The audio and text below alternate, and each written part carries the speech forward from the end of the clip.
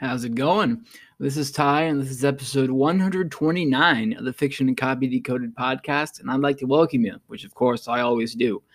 We're going to get right into it today. This is going to be basically what happened in the aftermath of my first ever session of D&D as a dungeon master, which it didn't go, it could have gone a lot worse, but in my perspective, it could have gone a lot better because as far as excellence goes and with the amount that I study and prep for nearly everything in my life, I try to aim really high all the time.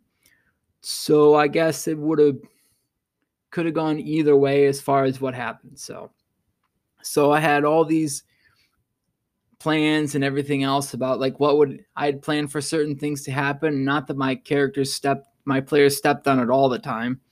They did for a few things, and I had a couple of scenarios with like will they, won't they, that they kind of passed by, which was okay. But I had also realized that in the minutia, I got stuck in the minutia with running combat and stuff because there were some aspects of that I hadn't practiced, and so I got kind of tied up with that, and I left out key bits of information and so on. The the biggest one for me is that I had forgotten to give the rogue a plausible reason to get in on this adventure. So the characters kind of had to maneuver things in place for me, which I felt terrible about because I had planned for everything else for everybody else but him. Not not being mean or anything. I forgot trying to get everybody's backstory set up and things of that nature. Things just got away from me with that. So we had this session which involved a couple of traps, some combat, a surprise ambush, rear ambush with more combat, which they sailed through pretty well. I did reduce the rogue to 0 hit points, which I was kind of bummed about, or not afraid of, maybe a little afraid of, which I'm going to talk about later if I remember to do that, but I'm going to try to do that as soon as I can after this. But they got everything accomplished I wanted them to accomplish as far as that goes, which is probably part of the problem too, which I'll mention in a bit. And we were able to close the session. Okay, first of all, I felt bad about this because of the fact that for my first time, they said things were okay and that it could have gone worse, but like I had really nothing to compare it to. But I have had not quite a lifetime, but I have had hours and hours and hours of training and drilling and so on about doing description, making characterizations, doing show don't tell for hours and hours and hours. And I just, for some strange reason, in the heat of everything, I forgot most of that. I forgot that I had written pertinent details about all the character stats on a sheet that I didn't have in front of me at the time because I was looking at so many other sheets and trying to get things organized, and that kind of failed as well. And about having a compelling adventure for the rogue. But the thing with that is too, the biggest thing that I think I had messed up that my characters had kind of told me was like my players, I keep calling them characters, but they're not, which leads into this where it's not my responsibility to make sure they don't die. It's their responsibility to explore things that might be dangerous or could definitely be dangerous and then mitigate those circumstances the best they know how, based on what their characters would do and what they know about how to play D&D. And I had kind of taken that agency away from them, or like their ability to explore and so on, because of how I think I did stuff. We're like, okay, I was very, very worried about trying not to kill the party.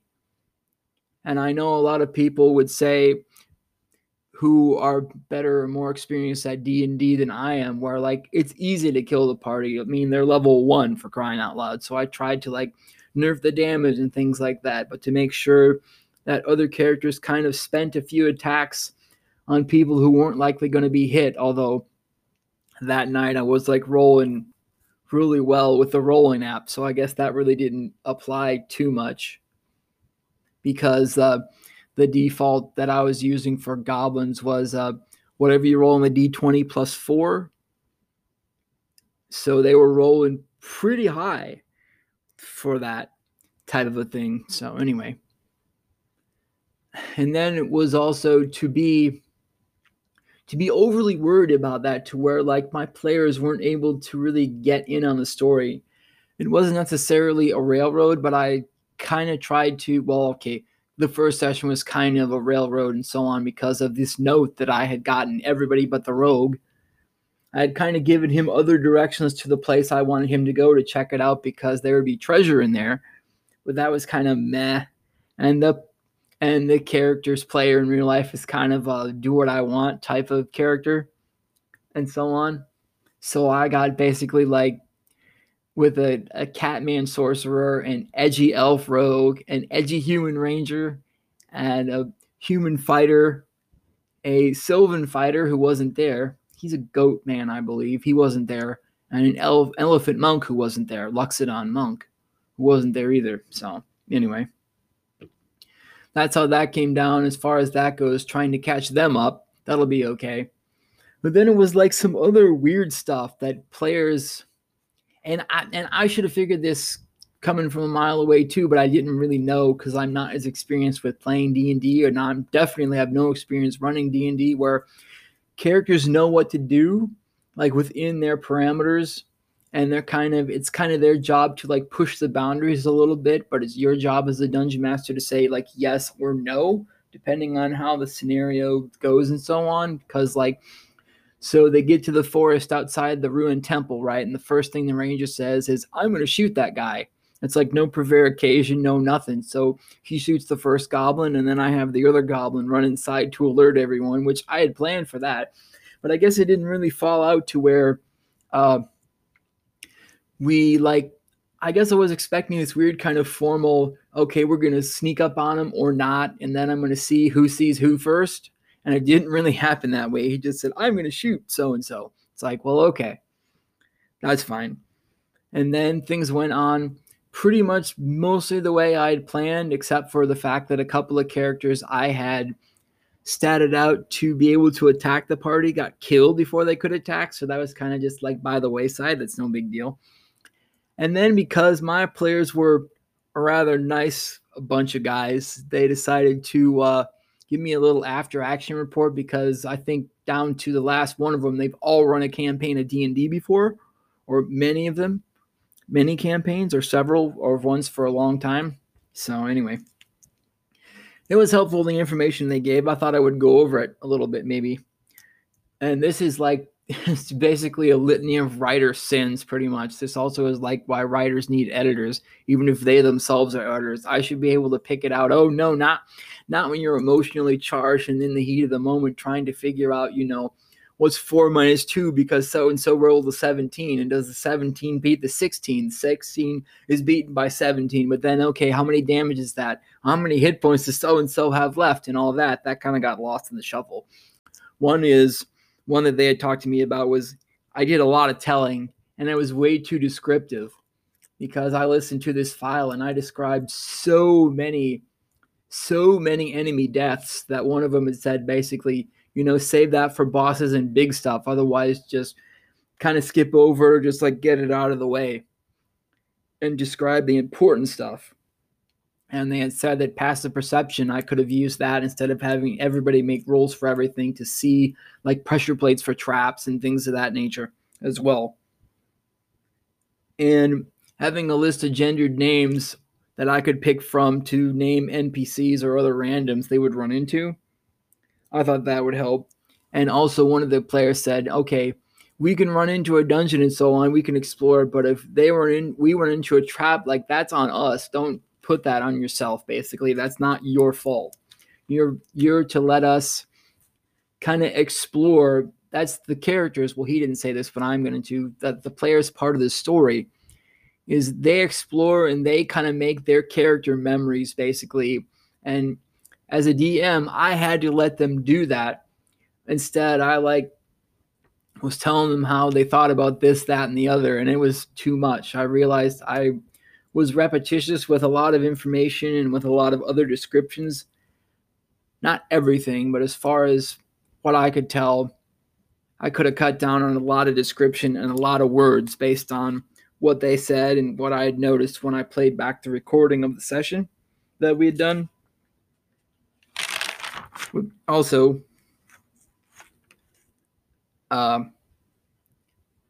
We also don't know each other. I don't think we know each other very well because they don't know. Well, I've interacted with some of them outside of D&D, and I don't really interact with them other than that. Also, that people have a tendency as well to talk over each other on like teleconference calls. This was like over a teleconference, basically online over Discord chat, voice chat. And so people have a tendency to talk over each other, which kind of mess things up.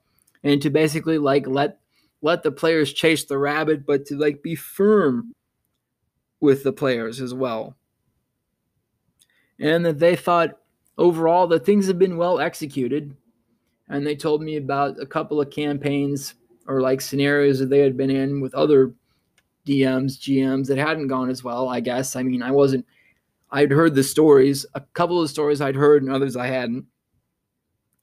And also one thing that surprised me was like one of the players had said I should be more firm with them, like if they're trying to like talk over me and such, because I don't know a lot about D&D, I kind of have to balance learning from them with techniques about how the game is played and trying to get them information versus it's like they're just trying to talk over me. They should just whoosh, knock it off. So I'm also trying to balance that as well because they're all more experienced players than I am. And it wasn't bad, but I think that could have gone better with like interruption. And sometimes with teleconferences, since other people don't know other people are going to talk right away, it can get a little messy as far as that goes. But it went well, I think, overall for that. And I also realized I wanted to figure out like who I am as a game master, dungeon master, where if I run a lot of these sessions, like what I like to do and how I express myself and what type of dungeons I set up or other role-playing scenarios I set up, because I've never done this before. It's like I'm basically like a newborn baby wearing a necktie and I'm carrying a big briefcase full of important papers. It's like, okay, what orders are the papers in? I don't know. Maybe they're in there. They're in there somewhere. You just have to make sure they're all in there and then I can get to them when I need to.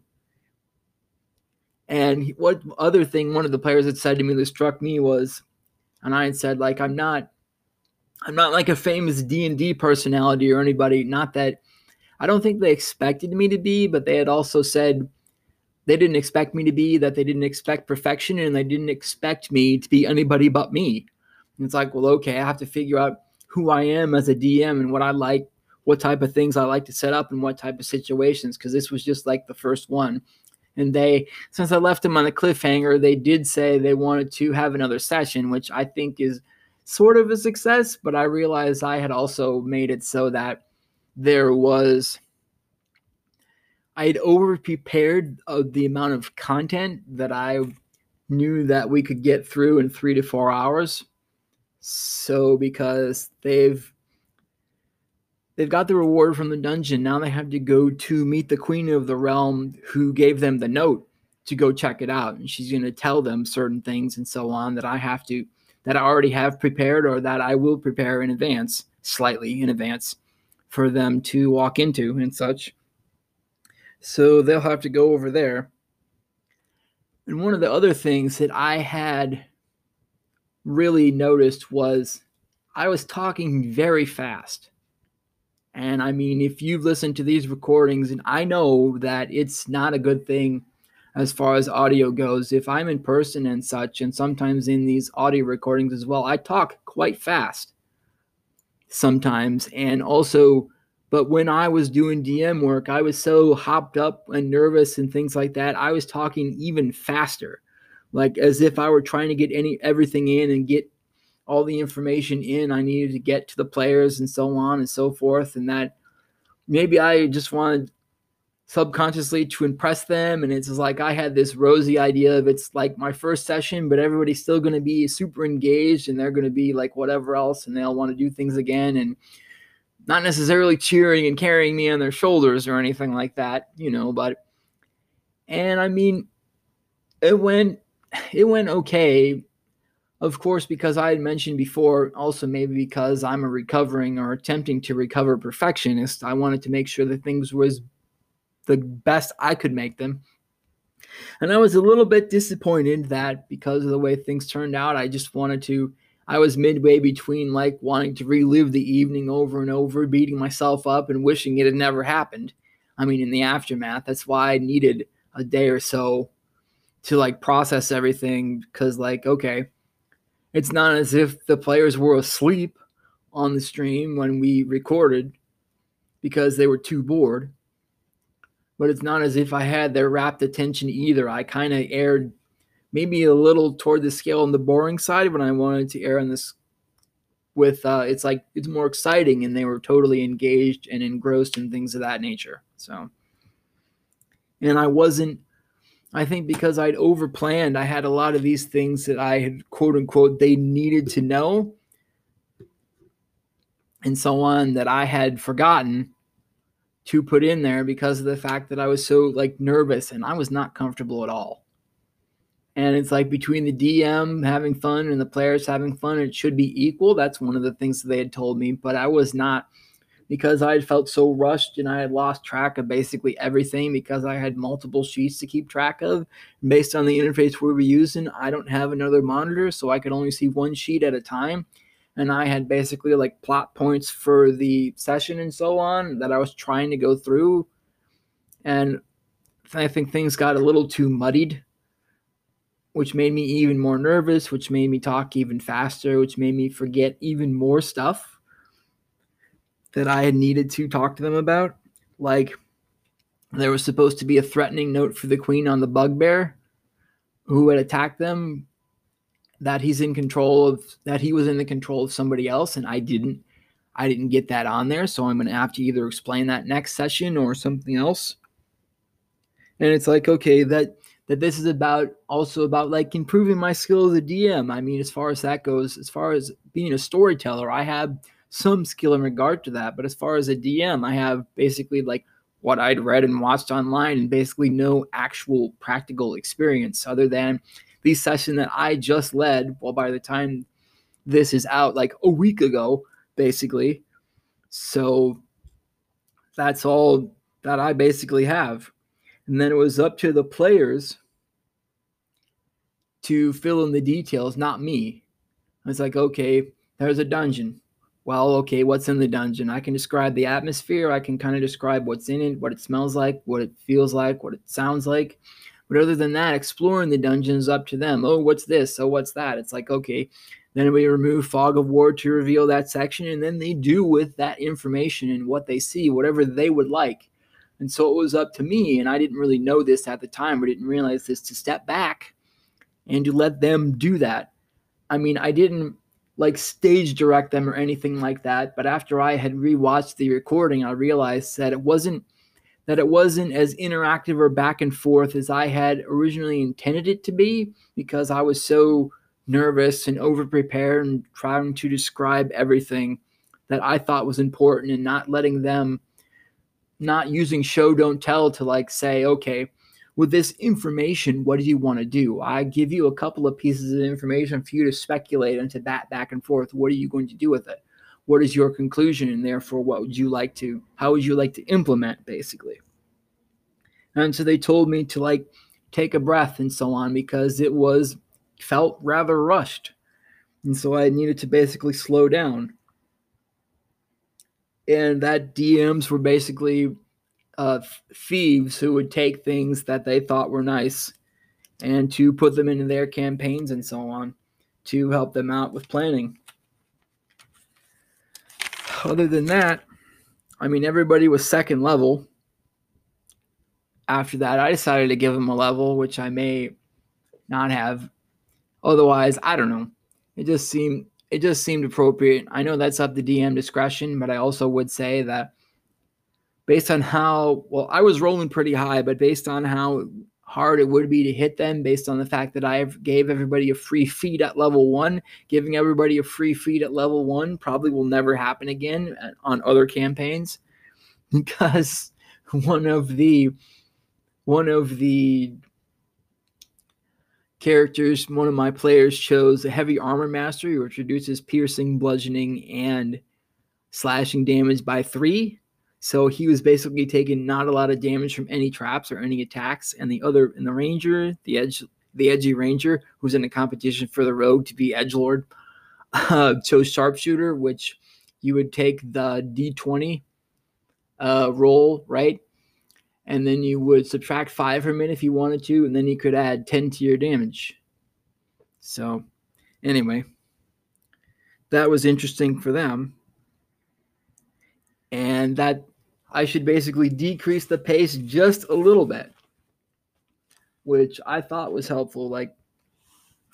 And so as I was watching this, right, they talked about being firmer and so on, but I had also tried to wing it with things like weapons and AC and stuff like that, even though I had looked it up and I had statted out some monsters with the sheet and so on. In heat of battle, I kind of forgot a lot of stuff and I kept having to look at it and look it up. So now I just have the cardboard from a notebook. I put everybody's AC on there as it currently is, as well as the AC and so on for certain monsters that I wanted to use or that I had used.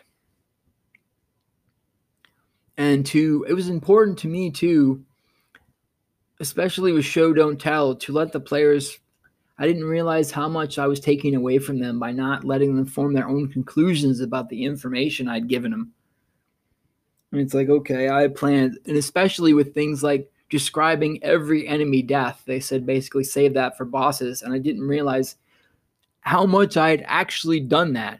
I think I did it almost after every enemy death that I'd ask them to, if they wanted to describe what went down and so on, or if I would describe it. And I realized that after 6 or 8 times, it was what they had said. It takes away that pizzazz. And I was also kind of struggling balancing that with other aspects of D&D that I wasn't aware of. Okay, so rapiers are a finesse weapon, which is cool. But since they're not a light weapon, you can't have 2 at once without the dual wielder feat, which the rogue didn't have. Also, I didn't realize how hard crossbows were to use as far as D&D mechanics go, with having to shoot and then reload. Using a bonus action or reaction to shoot is an entire action to reload. And that short bows, long bows, and slings were a lot better to use because I wasn't really thinking about that. It's like, oh, okay, this token has a ranged weapon, so we'll do that. And I was thinking, oh, it's a crossbow. That must be really easy to use, right? Well, no, not really. I was more preoccupied with keeping my players alive and nerfing damage and so on so they wouldn't die, which added a layer of complexity that wasn't actually on me, that I didn't need to worry about very much at all. And my brother had told me, who's run campaigns before, just use the Roll20 weapons and armor section or something else where they have all the stats there for you and you can kind of do stuff based on that. And he also told me the stats for the special weapons were weird because I had adapted the Delian Tomb scenario for Matt Colville's running the game, which he knows a lot about D&D because he's done it for decades. And I had adapted some of the things for that and also added a lot of my own stuff to it because I liked the very simple scenario he had laid out at that point. But I had just kind of ran it a little But my players enjoyed it, which was helpful. I mean, I think they want to, because they're hooked in because of the fact that I left them on a cliffhanger. We're going to see what happens after that. But this might be more than 2 or 3 or 4 or 5 sessions. I mean, if that's got to be, if they're interested in doing that and so on. Also, it would be the same with, I didn't know also that with the crossbows, in order to reload and fire on the same turn, the character needs to be crossbow expert, have the crossbow expert feat, which I didn't know was a thing. It's the same with hand crossbows. It's a lot easier as well to fire and reload so that the character can have multiple attacks on the same turn. And like I'd mentioned, I'd forgotten the bugbears. I'd forgotten the bugbear's note that he had or that he was in control of a necromancer or whatever, so I'm going to have to do that. As well as, given him an offer of maybe to be inducted into his service, or that I think I would just have him be an enemy of the queen, like the evil guy trying to get control over the land and such. But they actually have to go in the town, or actually I should say a bit of a facsimile of the town based on the vibration. That's going to be part of it too.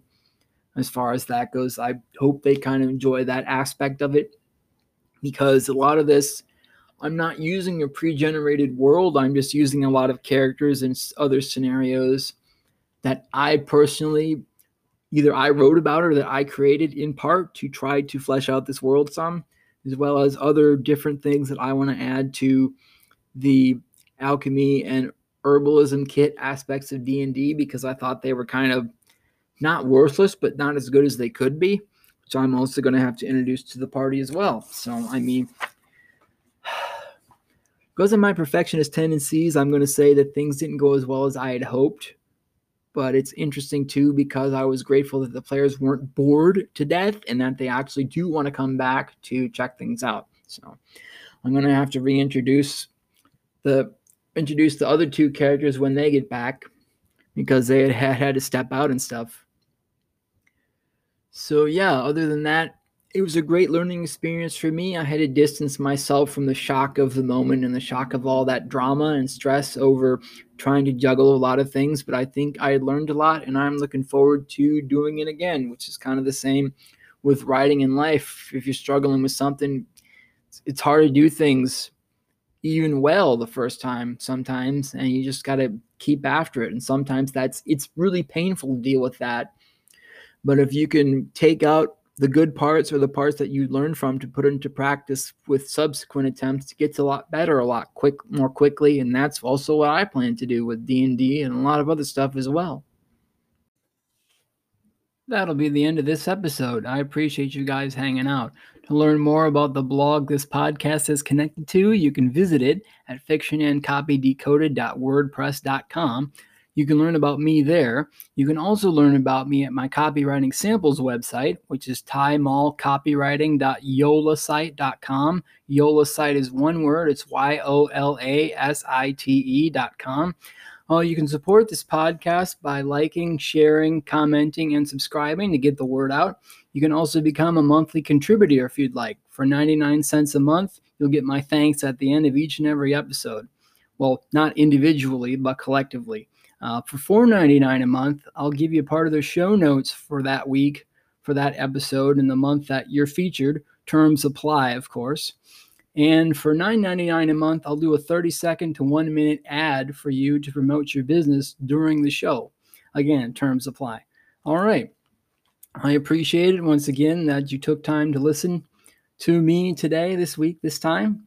And we will catch you guys next time. Have a great rest of your day.